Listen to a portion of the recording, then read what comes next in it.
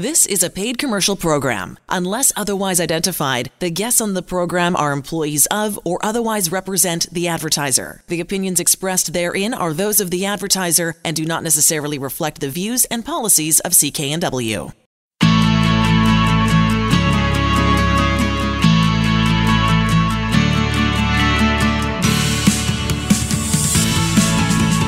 Welcome to Dollars and Cents. I'm Elaine Scollin, along with Blair Manton from Sands & Associates. They're experts in helping you get out of debt. For information on any of the services we talk about on the show, go to sands-trustee.com or call 1-800-661-3030. So, business debts. So a trend in all kinds of industries these days it's like being your own boss, whether you're a freelancer or a contractor or whatever. Yeah, the whole side hustle. A lot of people are finding they need a couple different income streams, whether it's, not Uber yet in BC, but it's coming. But, Foodora or Skip the Dishes. There's a bunch of, little side hustles. A lot of people are becoming self-employed. Yes. And then you've obviously got, the classic type of folks, whether it's a contractor or a realtor or somebody where their natural state often is to be self-employed. Exactly. So business debts, the debt from being in business can still follow you. And that's what we're going to talk about in this segment. Yeah, I'm excited on this one, Elaine, because I found, there's really nothing that sets out when you become self-employed. There's no manual the government gives you that says, hey, here's all the pitfalls, here's the potential things that can come up and bite you.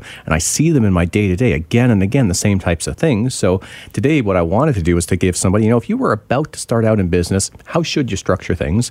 And what are the big risks? What do you have to mitigate? What do you have to guard against? Because being self-employed can be great, but can also be a nightmare if you're not sure what you're doing. Excellent. So we're going to talk about it under this this backdrop of this study, which I thought was fascinating. So it came from the Government of Canada, Key Small Business Stats, 2019, January 2019. So listen to this. Between 2010 and 2015, on average, annually, about 95,000 small to medium-sized enterprises were created. It's a lot. So you think, wow. I mean, that's what I thought. When I read that, I went, that's awesome. But 85,000 disappeared. Over the same period. Yeah. Amazing, right? Yes, indeed. So business debt basics, that's what this segment's all about.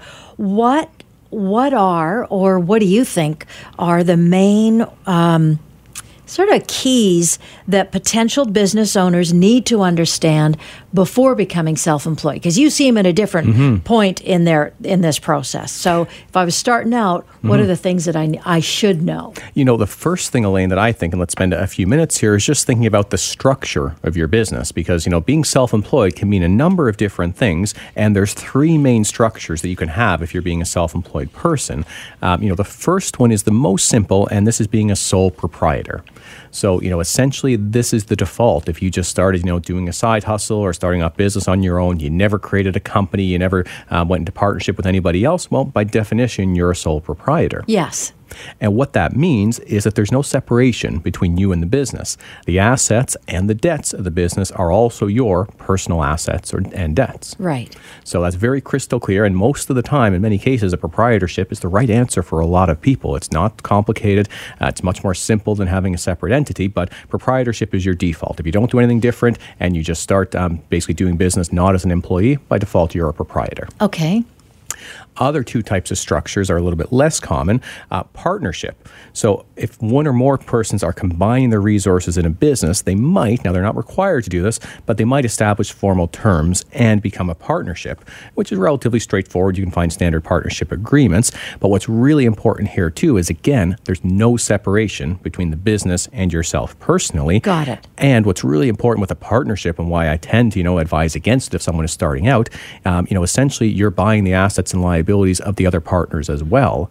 So if the business fails, all the partners fail. If one partner fails, all the partners fail. So you're really basically taking on the liabilities of your partner as well. So you've got to be careful. Fair enough. The third, and probably the more common, so I see proprietors more often than not. partnerships very rarely, but the second most common that I do see is a corporation. Alrighty. And what this is you've set up an incorporated company that becomes a legally separate entity. So essentially, it's a separate legal person that can sue, can be sued, can have assets, can have liabilities. And most of the time, the reason people set up a corporation is because they want to create some separation between themselves and the business, from liability, from a debt point of view. So that means if the business goes down, it doesn't necessarily mean that I'm going to go down. Theoretically, yes. And I say theoretically because that's usually the idea, is that you're separating, having an incorporated company, you're not taking on the liabilities personally, but as we're going to talk about, a lot of liabilities of the business, even if it's incorporated, become your personal liability if you're the director, the person running the business. So you lose a bit of protection there. And then also, if you were thinking about you're starting up a business, you start this new incorporated company that's been there for a month, and you go to the bank and you try to get financing, what do you think the bank's going to say? This corporation's got no history. They're going to say, you know what, we want you to put your name on the dotted line as well. So then you as the the owner of the corporation, you've taken on some liabilities there. So theoretically, it gives you some protection, but in practice, not always. Yeah, and it sounds like, it's not necessarily going to go that way, especially if you need funds from a bank. Yeah, exactly, yes. Okay, so common debts that come up even for, a super simple business operation. Yeah, the most common ones that we tend to see are generally the more severe debts, so Canada Revenue Agency debt. So a couple really important ones here, and these are some that people have no idea about until they're already, behind the eight ball sometimes. One is collecting and remitting GST. So as much as we don't like to pay GST on our purchases, imagine if you're a business owner that was supposed to be charging it on all of the purchases and you didn't do so, and the government comes to you for that money. Yeah. Which I see happen again and again. So, yes. And I'm sorry, but ignorance is not a defense with the It's government. not. I think we all know that. Especially with the CRA. That's actually don't care that you didn't know. And as we started off by saying, there's no handbook. There really isn't. It falls to yourself to get some good advice, accountant, lawyer, trustee, to make sure that you're set up correctly. But so the first one is collecting and remitting GST. So if you earn more than $30,000 of revenue in a year, you need to register with CRA, get a GST number, and file GST returns, and make remittances to CRA. Remittances mean payments to CRA. Yeah. There's only a small number of professions where this won't apply, a very, very small number that I've seen. I won't even go through them to give people false hope. It's almost everybody. If you're earning over $30,000, you've got to register for GST. And that's the magic number. Yes. Is $30,000. Okay. Yeah, and again, if you fail to do so, CRA can still go back and say, well, you should have done so, and therefore we're assessing you based on the GST that should have been collected, even if you never charged it to your customers. Okay. And now, if you're an incorporated business, that GST debt becomes your personal debt. So that's one of those types of things where you think the corporation might be separating you, but whether proprietorship, partnership, or corporation, you owe GST as the person behind the business. And that's sort of typical of CRA in a lot of cases that we've talked about, where they sort of defy what everybody else is impacted by, but no, not CRA. Mm-hmm. And the concept there is they're what's called an involuntary creditor. So the law says, hey, the bank's always had this discretion. They could loan money or not, and there's some risk associated to it. But if you're with CRA, essentially they never made the choice to allow you to go into business, to allow you to collect GST and not remit it to them. So that's why they get the special treatment in the law. You can agree or disagree, but the concept of them not agreeing to loan you money, but suddenly they've got a debt, that's why they get a little bit more power in the law. Got it. What about payroll? Stuff. So we talked about GST, and even more severe than that is the idea of payroll source deductions. So whether you're a proprietor, a partnership, or a corporation, if you've got employees, you're required to withhold payments from their wages and remit those to the government. So things like CPP, income tax, employment insurance, those type of premiums have to be paid. Even in addition to withholding from the employee, the employer also has to commit a portion of payments as well. So in total, those are called source deductions. And if you fail to remit those to the government, I would say nothing will shut your business down more quickly. The way the government views that is they're viewed as trust amounts, which means it's money you're supposed to hold in trust for the government, never use it in your business operations.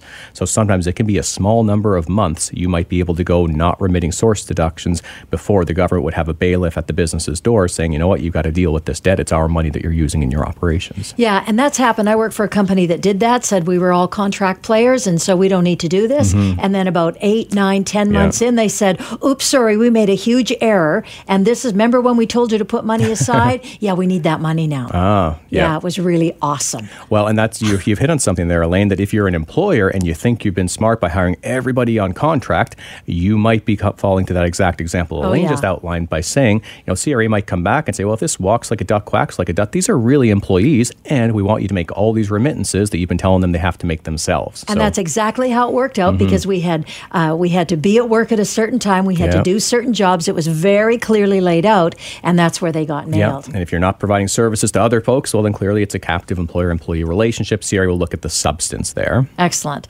Now, the next one was personal CPP, EI, and income tax. Did we cover that part of it? That's just to say, if you're not incorporated, if you're a proprietor yourself, when you do your taxes every year, you've got to make sure that you've set money aside to cover your personal obligations for income taxes, for CPP, and for EI. Okay. So not even just for your employees, but for yourself as well. Those have to get paid. Make sure you do that. So what are the mistakes that people... what are the things that we shouldn't do or somebody shouldn't do when it comes to business debts? Is there some things that you can sort of the biggest mistake that I find that people have is that people make is they've got this, great drive and great passion for their business, and they just jump in. They don't sit back, they don't plan, they don't sit down with an accountant, with a lawyer, they don't sit there and debate the various structures. They incorporate because a friend or a colleague said they should do that, or they stay as a proprietor because a friend or a colleague told them they should do that, but they ignore the whole idea of planning and structuring correctly. Because there are some businesses which make a whole lot of sense to be a corporation. There are others where all you're doing is paying extra money to accountants, extra money to lawyers every year. Pardon me. Yeah. And you're not actually getting any benefit from being structured as a corporation. Got it. So you want to sit down at the outset and make sure your structure is correct. So that real good planning has to happen. And I liked your next one, because I bet this happens so often that people put their own money in. Yeah. Because as you would, right? If you care about this thing, you're passionate about it, you want to start it, you can see a need, fulfill that need, put your own money in. And exactly. And, so often, you think you're just 1 quarter away. You're a few months away. Things are going to change. You've got these rose-colored glasses because you know your abilities and you know there's a need here and you're going to be able to fill it, and the business is going to catch up eventually. Sure. That's also being real super positive, too, about it, right? Which you need that to be an entrepreneur, for Absolutely. sure. But you've got to decide at what point do you stop injecting personal funds. And I've seen folks in my office where it just breaks my heart because, they went through all of their personal funds and then they started to involve other family members. Sometimes it's parents, grandparents, some real estate wealth the family might have had. It just gets chiseled away over time, being injected into a business that objectively, knowing nothing about the business, you'd be saying, well, if the business can't cash flow itself after the first year, 2 years, if you're consistently injecting personal funds into it, it's not a viable business. But that can be a very difficult, very emotional discussion to try to have. But just at the headline level, if you're injecting personal funds into a business on a regular basis, it's generally not a viable business. So that's kind of the clue then, is not to be doing it on a regular basis. That's You're in right. trouble. So, and this is a chance for you to talk about, where and how self-employed contractors or business owners can get help with all of this stuff. I mean, you get to shine your light. Well, right? yeah, and just in the last few minutes we have, these are some of the best meetings that I have, Elaine, because I'm able to set out the structure for folks, help them understand if you're incorporated, here's how you can transition to a different structure. So I find a licensed insolvency trustee is a great place for people to start if they're in business, but they've got some CRA debts that's holding them back. Also, an accountant or a lawyer can be a great resource. Go see Sands & Associates. They're easy to find. 1-800-661-3030. Find their locations. There's 16 offices. And find that office near you and make that appointment.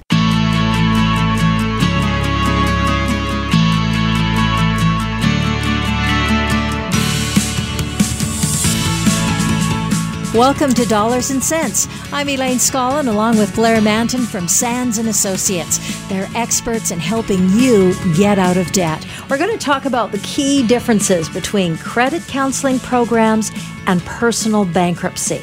It's going to be really interesting if you don't know the difference, or if you don't know the different pieces of each. At least I always find this interesting topic. So both credit counseling programs and personal bankruptcy are debt options to consider, but there's some big differences between the two.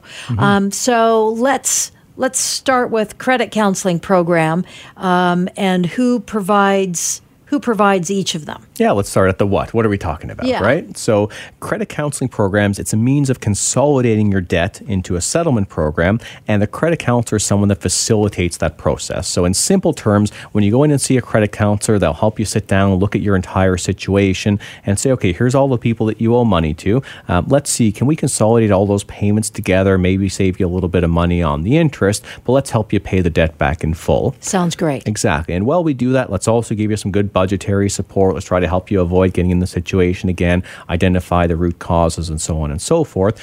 So I tend to say, if situation is relatively non-severe, if it's not a huge amount of debt, you're going to be able to pay it back, but you might just need a break on the interest, that's when a credit counselor can make good sense. Okay. Personal bankruptcy, on the other hand, Yeah. Personal bankruptcy, it's a legislative proceeding. So what you do with a credit counselor, it's informal, it's negotiations between you and your creditors, and the creditors often pay some money back to the credit counselor as basically a fee for service because they appreciate the credit counselor helps them get paid back. When you file a personal bankruptcy, you're essentially using the law. You're sitting down with the trustee. The trustee is invoking a federal statute that's going to give you protection from all of your creditors. So you generally don't do a bankruptcy if you're intending to pay all of the debt back. You do a bankruptcy when the debt has reached a level that you're not going to be able to repay it. You need some protection from your creditors, and the law again operates to give you that protection, the breathing room to restructure, with the idea that you'll file for bankruptcy, be in bankruptcy for a period of time, do some work to restructure, and then you exit bankruptcy and the debt gets left behind. You owe nobody anything. That's the whole idea. A licensed insolvency trustee, are you the only one who can negotiate a bankruptcy for me? Absolutely. Okay. Yeah. So if you hear, bankruptcy attorneys, that's a U.S. thing.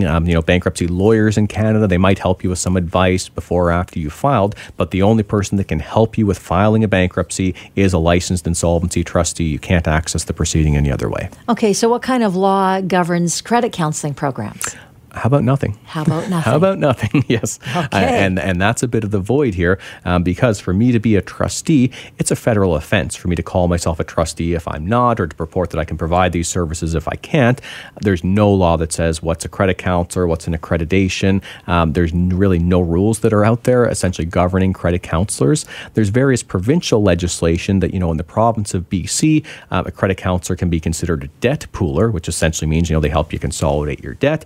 In the province of Ontario, the same behavior. A credit counselor is called a collection agent. So there really hasn't been good regulation of the industry, which again, for simple situations, there's not too much that's going to be going on there. You might be fine. But for anything complicated, definitely recommend that you sit down with a trustee to figure out the options beyond a credit counseling option. Okay, so the debts under credit counseling and the debts under personal bankruptcy, are they different? Like who can handle what? I mean, we talked about the parameters, but you know what I mean? Yeah, they're quite different, and it comes down to the whole, informal versus formal. So a credit counselor can handle debts if the creditor says that they want the credit counselor to handle the debts. So typically this is debts that, that you would owe to the banks. All the big banks tend to work with credit counselors.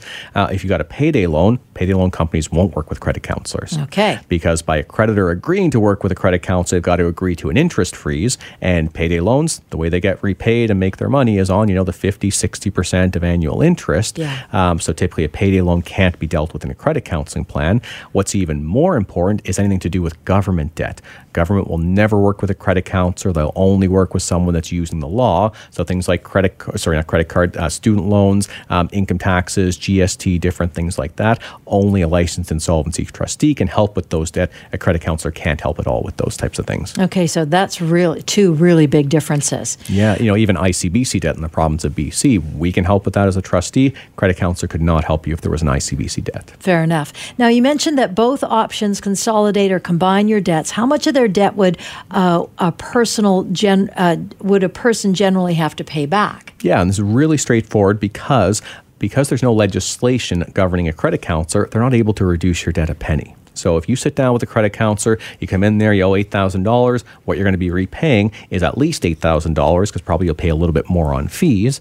But the benefit, the value there is what you're not paying, which is the interest. If that's a debt to all the big banks typically will agree to an interest freeze with a credit counselor. Again, they'll pay the credit counselor some money in exchange for that. But from a consumer point of view, you're probably better off if you're going to see a credit counselor and you're able to pay back 100 cents of the debt, but at least you're not paying the interest. That's the benefit there. Okay. Okay. Now, that compares to a bankruptcy where there's no set repayment on debt. And the idea of a bankruptcy recovering 100% of the debt, that's the anomaly, the unicorn that almost never happens. That's someone filed for bankruptcy and then won the lottery. Okay. We've had that happen once in 30 years. Is that right? That's pretty amazing. Yeah, a little aside. They filed in the morning, one in the afternoon. Are you kidding? It's still folklore around our office, obviously. Wow. Yeah. That's pretty amazing. Yeah. And what happens there, just for the listeners, is we go to court, we annul the bankruptcy, everyone gets paid out, and everyone's happy there. Sure. But yeah, typically doesn't happen. So if you file for bankruptcy... Don't wish on that. Don't expect that to happen. That's right. We know you're not repaying 100% of the debt. Right. What you have to repay is driven 100% by your income.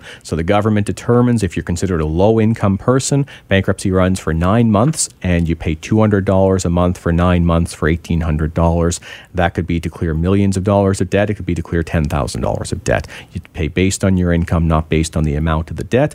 And when you finish the bankruptcy, you exit owing nobody anything. So you might be doing a credit counseling plan where you're paying off all the, the credit card debt and all that, but you've still got a student loan, you've still got income tax debt, you've still got these payday loans. You can come out of that credit counseling plan still owing money. Right. When you finish a bankruptcy, with very, very few exceptions, maybe spousal support, you owe nobody anything when you finish that bankruptcy. And you said, too, that it can take up to a maximum of 5 years to complete the credit counseling program. Yeah. And you still haven't paid off everything. Right. So if you do a credit counseling plan, whatever debts they're able to include, the maximum term is up to 5 years. And again, you can imagine whatever that number is that you owe, if it's $10,000 or something like that, dividing that over 60 payments, that still might be a payment that you can't afford.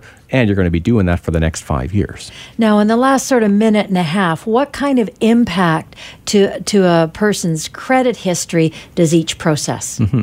Well, a credit counseling plan is less severe because it's not a bankruptcy. Right. So, similar to a consumer proposal, they actually reflect the same way. It's viewed as a negotiated payment arrangement on your debts. So if we were to line up all of a person's debts, everyone is going to report on an R scale. R1 is perfect credit. You never miss any payments. You pay as agreed on time. R9 is you file for bankruptcy, you skip the country, something like that has happened. Consumer proposal and credit counseling are both R7. So they're not close to R1, they're not that far off from R9, but they're not quite R9. So if you do a credit counseling plan or even a consumer proposal, you can answer no to that question, have you ever filed for bankruptcy? Because you haven't, you've done something different. If you file a bankruptcy, you have to say yes that you've went into bankruptcy. How quickly they clear is a consumer proposal will clear 2 to 3 years after your last payment. So if it's 5 years of payments, plus 2 or 3 years, you're at 7 to 8 years of total impact. If you were to do a bankruptcy, most bankruptcies finish in 9 months, and a bankruptcy clears 6 years after your discharge, so pretty close on 7 years. Right. So Elaine, they're not that different. Yeah, they're not, are they? Don't make the decision solely based on the credit rating. Yeah, that's a really good point. So here's a question.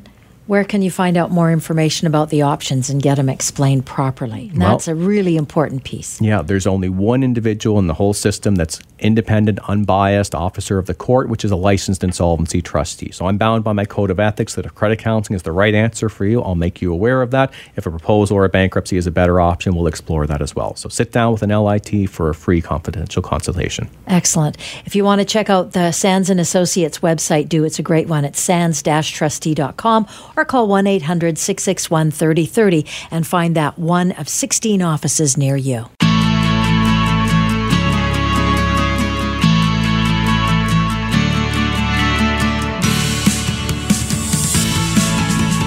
Welcome to Dollars and Cents. I'm Elaine Scollin, along with Blair Manton from Sands & Associates. They're experts in helping you get out of debt. So there's a lot of people that we can owe money to.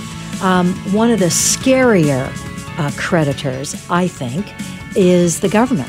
Absolutely. Whether it's provincial or federal, there's not a lot of wiggle room with those folks. Mm-hmm. No, owing the government, I would say it's the last on the list of people that you would want to owe money to because it's very scary. First off, you often feel as though there's a power imbalance, which there absolutely is. Absolutely. All the resources of the government against you, the individual. And then often there's an element, I don't want to use the word ignorance in a bad sense, but just of not knowing. If you feel like you don't know all the parameters and the other side knows everything. So people can really get stressed very quickly if they owe the government money. And sometimes the debts can come out of the blue because you just didn't know your obligations. And we deal with them, or we pay either provincial or federal monies all the time. If we're homeowners, owners, if we're working, anybody, right? In a whole bunch of areas. So it's really important to pay attention. So what kind of debts do you see? Because you talk to a lot more people than anybody else. What are the government debts that people are dealing with when they're coming to see you and needing some support?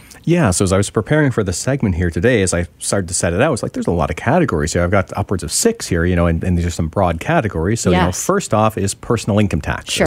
So very straightforward. If you worked a couple of jobs, didn't have enough taxes taken off, if you cashed in some RRSPs, or, there's a bunch of reasons why somebody might owe personal income taxes.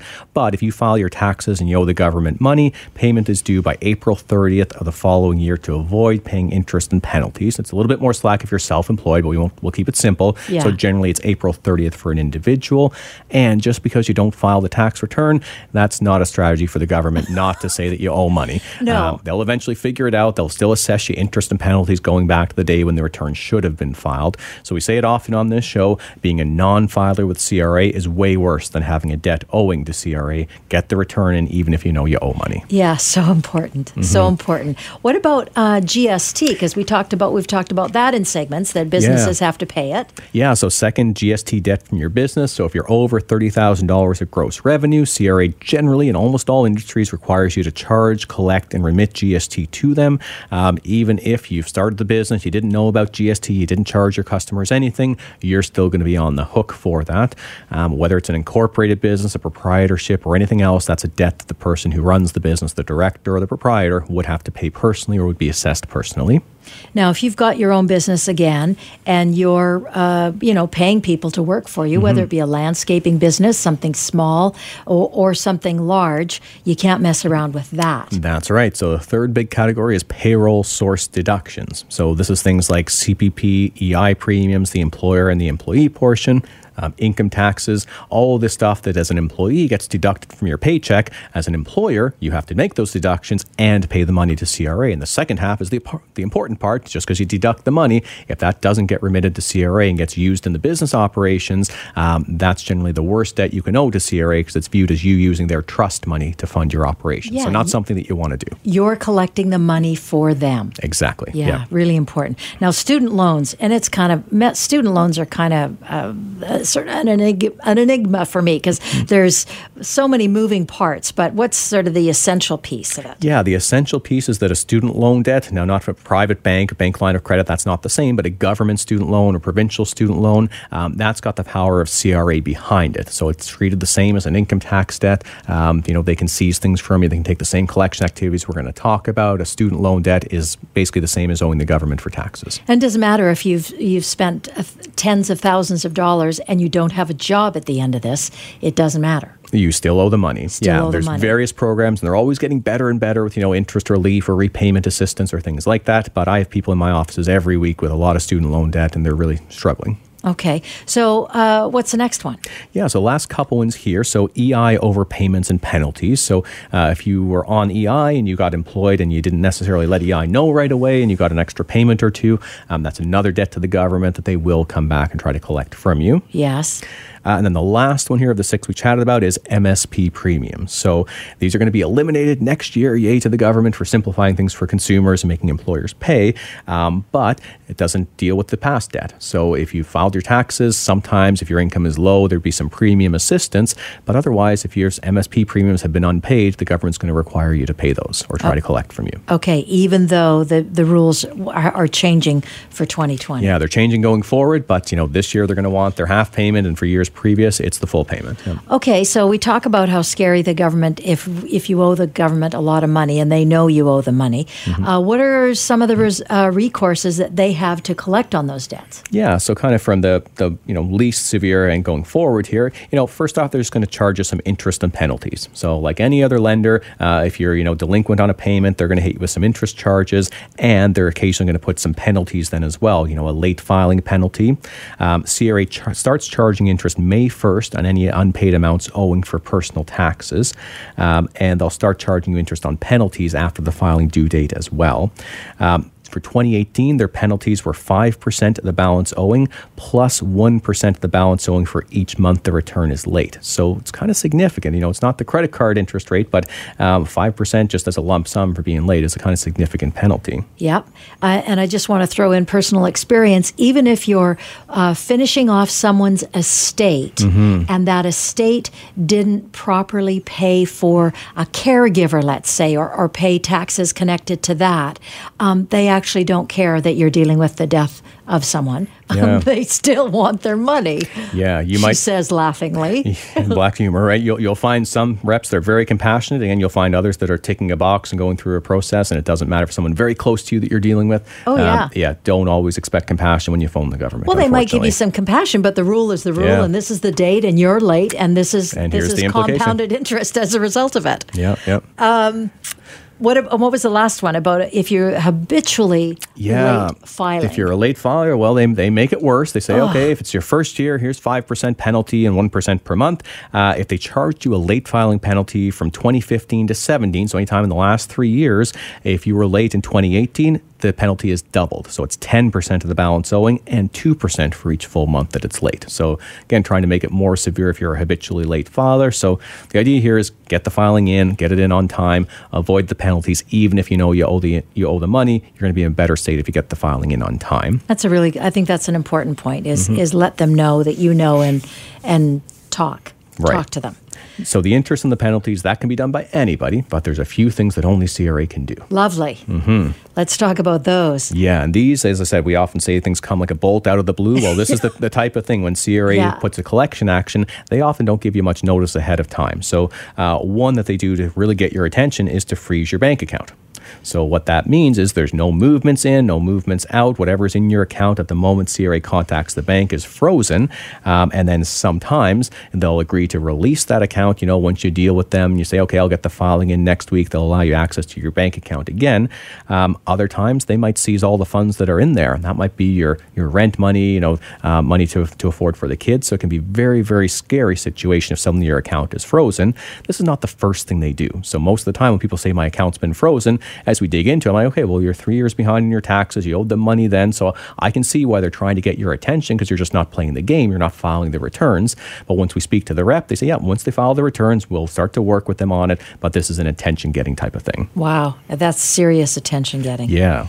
What about my stuff? Are they going to take my stuff that I've bought that I have to make up the amount that I owe? They could. Wow. Yeah, they often don't come for personal property, but one big thing, as we know in the Lower Mainland here and on Vancouver Island, is real estate.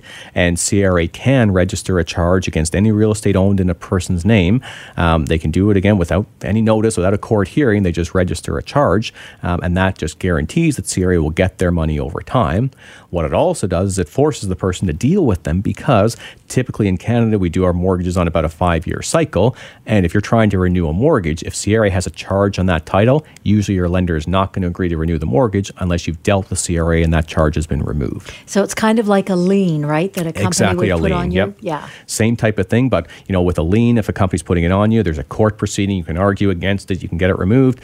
If it's a CRA lien, there's nothing like that. It just kind of happens. Okay, and if I'm selling my property and that charge is on there, then the prospective buyer would also eventually, it just wouldn't look good. It wouldn't look good. Now, it might not come to light until, the funds are being dispersed. Sure. And at that point, the deal is done. But what it means to you is you might have thought you're coming out of the property with, X dollars. Well, before you see a dollar, CRA is going to take their money. Going to take that money. That's got to get paid out. Yep. Okay. How about my wages? How are they impacted, or are they impacted? Well, they very well can be. And again, this is another thing that sends people running through the doors of a licensed insolvency trustee is the idea of a wage garnishment. If you're an employee, relatively straightforward. CRA can go straight to your employer, your HR department, and usually they take about 30% of your wages before it's payable to you. And that can be an incredible shock to the system. Most people are just struggling, paycheck to paycheck, and then suddenly getting 70% of what they should be getting. That's a big problem. Now, even if you're self-employed, you might say, well, you know what, I don't work for anybody, I just deal with my clients. It's actually even worse there because what CRA can do is what's called a requirement to pay. And that means CRA might say, okay, you work with 5 different clients. I've sent each of those 5 clients direction that the next dollar they're supposed to pay to you has to go directly to CRA. So it's a requirement to pay CRA instead of the person doing the work. Wow. And that essentially chokes off your revenue down to zero. And again, it's all the idea of CRA wants to get your attention, wants to make sure you're following the returns and get you to deal with the debt. But I'm dealing with somebody right now who unfortunately didn't deal with CRA for a lot of years. They're taking 85% of her gross income on a monthly basis. So she's literally working for 15 cents on the dollar, and she's been doing it for about a year now.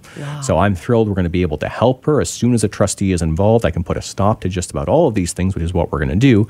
But it requires the reaching out and seeking help. Got it. So besides that, reaching out and getting help, how else can you mitigate these kinds of debts? Is there any solutions besides paying them off entirely and them coming after you? Well, generally, they're going to want all their money. And the person that you're dealing with at CRA, they're not going to be able to make a deal with you to compromise on the amount. Sometimes they can deal, reducing interest and penalties. But if you can't pay the full amount of CRA debt, it's generally only a consumer proposal or a personal bankruptcy that can help you renegotiate that debt. Now, that being said, that's your last resort. And that's if nothing else works. So the first thing you'd want to do is, get all the returns filed up to date, open lines of communication with CRA, and, see, can we work something out informally? Most of the time, CRA will give you about a 6-month window to come to payment terms with them. But if it's an insurmountable debt, I think your plan one is still do all the returns up to date, get back in, the compliance books. But to deal with the debt, you've really got to see a licensed insolvency trustee. Yeah, because I just want to repeat that piece again, because you're the only, a licensed insolvency trustee is the only real legal solution that can lead to forgiveness of the government debt. Exactly. So we're not talking about challenging the debt in court. You can get a tax lawyer to do that. But if this is real debt you just can't pay, a trustee is the only person that can really help you. And they'll help you figure that out at Sands & Associates. And listen, if you're still not convinced, go to the website, sands-trustee.com, or give them a call, 1-800-661-3030. Get that first free consultation, as well as to find one of their 16 offices near you.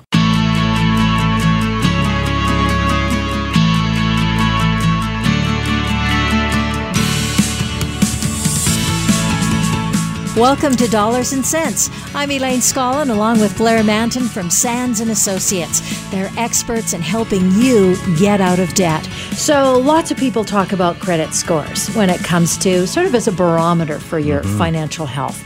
And this segment's going to be all about figuring out or finding out why that might not be the best measure, one, and two, that it kind of doesn't matter, which I thought a bit shocking. I know not everybody knows that. I know that you've said before you should try to figure out how to maintain, instead of trying to maintain that perfect credit score, figure out how to get out of debt. Exactly. That's the number one thing. So let's talk about the credit score. Yeah, so my take on credit scores, and I've been doing personal insolvency work for quite some time, I think this is the greatest magic trick of misdirection played by the financial industry against consumers, in that they're directing us to be so focused on this indicator, which actually has very little to do with whether we're doing well or not doing well financially, but has everything to do with, are we making the bank money every month? Are we paying our interest costs every month? And I remember when we first talked about that, I was shocked that that's what it was based on, because it's a misnomer. It doesn't indicate that that's what that's about. Well, and it's everywhere now too, and you're seeing all this more free credit score monitoring or check your score and all this stuff. It's coming out with these different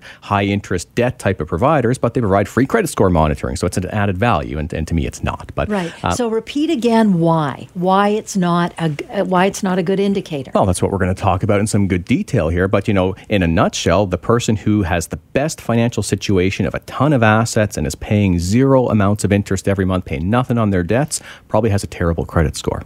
The clients that come in to see me quite often, 70% of them or more, have perfect credit. They might have $80,000 in debt, credit card debt, payday loans, no assets to speak of to clear that debt. But because they make all their minimum payments every month, they're never late on anything, the bank gets all their interest payments, their credit score could look great from that metric. It's determined by the bank, and that's the thing to remember as we go through this. So do you want to do basic stuff about the credit score? Okay, good. Let's do that. It's a number. Yeah, so people talk about their credit rating, their credit score. Your credit score is a number, and it ranges from a low of about 300 to a high of about 900. So generally anything over about 800 is quite good, and that's what most people would shoot for. But the essential thing to know here is anytime you get a free credit score online, it's essentially fictional. No one knows the exact algorithm that your bank that you're going to be applying for is going to be using because they're all different. Okay. So when you sit down with Royal Bank or with BMO or with CIBC, your credit score could be completely different from each lender because the algorithms that they use are slightly different in how they calculate the actual metric. So that's weird that there isn't sort of a industry standard. No, so it's indicative. So, if you get your free credit score and it's 800, it's not going to come back at 300 at a different bank, right. But it could be quite a bit different from institution to institution. So, chasing a certain number based on, a third-party metric doesn't make a whole lot of sense because your bank might have a completely different number, might weight things a little bit different. Okay. So do you want to move on to the next piece then? Why is a credit score and credit report such a poor measure of your financial standing? It's of showing you how well or not very well I'm not saying that properly. I get what you're saying. You're either doing well or you're not doing well. Right. So let's talk about a couple scenarios where your credit score might be high, but you're actually not doing too well. Right. So a couple ways your credit score might be high, and this is the one that I see all the time, is you're only making minimum payments. So you got a bunch of this debt that's out there, but you might be paying $200 a month on a debt that's $30,000 because all it is the minimum payments that's clearing interest. And that could be your credit card. Exactly, okay. Yeah. But you're never late on that. You never miss payments. Sure. When they change the rates a little bit, you just absorb it. But it doesn't indicate anything that you'll ever pay this debt off. So all that happens every month is that creditor reports on your credit report that, yep, the debt was paid as agreed on time, and that becomes a very positive thing on your credit report, even though it's a debt that might be growing every month. It might be you're on the 80-year plan to pay it off with just your minimum payments. Right. But from your credit score, credit report point of view, it's viewed as a positive. But from your overall financial health, it's actually quite negative having a bunch of credit card debt that you're only paying minimums on. That's not a recipe for you ever getting out of debt. Which is what you don't think, right? That's like right. You just don't think that. So can you reduce? It's reducing? It's not reducing your credit rating, but it's reducing that vulnerability to not looking after your debt properly. Is there ways to do that? What do you mean? I'm sorry. Oh well, I'm just thinking. How do you fix not getting out of that cycle? Yeah, and that's what you have now. I understand. What you have to do is you've got to essentially separate yourself from saying, okay, the credit score is the only indicator. I'm paying my minimums. Credit score looks good, so therefore I must be doing the right thing. You've got to kind of break that model and say, you know what? Even though the credit score looks great, I know logically when I'm paying $200 minimum payment and $190 of it is going to interest, I'm probably not doing the right thing for me long-term financially. So you need to almost accept that for you to deal with a debt situation, your credit score has to be the first casualty. You're going to take a knock on the credit score, but this is a temporary thing. People can go zero credit score after a bankruptcy to getting a mortgage in about 2 years. So I think if people understand your credit score is something that can change over time, it doesn't need to be perfect every moment of your life, they'll generally have more of an ability to say, okay, I'm going to accept a short-term setback, deal with the debt, and then rebuild the credit again in the future. Got it. So you've got a list here of being able to reduce, being able to make changes here. So making a large payment or closing an account. Yeah, so what this was, Elaine, is I'm trying to show how it's counterintuitive. So we said, here's some things you can do that your credit score is going to be high, but they're the wrong thing. One is making all your minimum payments. Credit score is going to be high, but you may never get out of debt. Yes. Another might be having just tons of debt, 6 different accounts. None of them are in delinquency, but in the total aggregate, that's a lot of credit that you probably won't pay off. That doesn't hurt your credit score. Got a couple of things that do hurt your credit score are actually the right thing for you to be doing, but they knock your credit score. So, which is making that big payment. Yeah, so if you make a large payment on account or close an account, you lose all of the history there, especially if you close the account. I see, so okay. Where I'm saying there is you see people go and they want to apply for a mortgage, so they go through and they clear up their credit. They get rid of a few accounts they haven't used for a while. Smart thing to do, simplify your life from a credit score, credit rating point of view. The wrong thing to do because you might have just lost 10 years of history of everything paid on account on time. So closing accounts is generally not a good idea. It will impact your credit score negatively because you'll lose the history. Okay, so would you consolidate? Would you take that money that you're owing in one spot and put it on another? And that would be a bigger balance at the end of the month then too. Well, and that's it. If we're gaming the credit score, you might do that. But who knows? You shouldn't try to game the credit score. You should be doing what's right for you financially, which would be, if you can consolidate into a lower interest rate, then you'd want to do that and move it over to another account. But if that results in that account being, more than a 50% credit balance utilization, meaning that if you've got a $10,000 limit and you consolidating puts it above roughly $5,000, you doing the right thing might result in your credit score dropping because now you're using more of the available credit. Okay. So it's a bunch of counterintuitive stuff, right? You making the right decision often results in the credit score reflecting poorly. Now, how important is it to have a good credit history? That's an important question, Elaine, because for most of the time in our lives, it's not important at all. Interesting. It makes no difference. I remember being 18 years old and I walked into a stereo shop and the guy said, you should finance this over 3 years so you can build credit history. I thought, well, that's really smart. I'm happy he's trying to help me out. From 18 to 21, would I have ever gotten a mortgage? No. The only debt I needed was a student loan, which I didn't need any credit history for. But I could tell he was planting the seed for me as a young consumer, saying, okay, I better be conscious of this credit rating type of thing. Interesting. I sit down with folks, and sometimes people are very proud to say, I've got a great credit rating. And I say, okay, sometimes a little flippantly, okay, well, how's that working out for you, right? If you got this great credit rating, if it really means a lot, just go to the bank. I'm sure if you got great credit, they'll loan you all the money you need to get out of debt. You're not going to need me. Well, what happens is they go to the bank and the bank says, you might have 900 credit, but I'm sorry, we're not comfortable to loan you any money because you don't have any assets or anything like that. So the credit score that you've been focused on, when it actually comes down to it, it may not do much for you. Right. When you actually need it is when you're sitting down to get a mortgage, to do a car financing, different things like that. And as I've said, 2 years of disciplined behavior, you can often build a credit score to what you would need, a good minimum level. You don't need to be focused on it your whole life. See, and I think the key here is, and I'm going to blow the horn here for a second, is to sit down with somebody like yourself, a licensed insolvency trustee, to help me figure that stuff out, because it is counterintuitive. Yeah.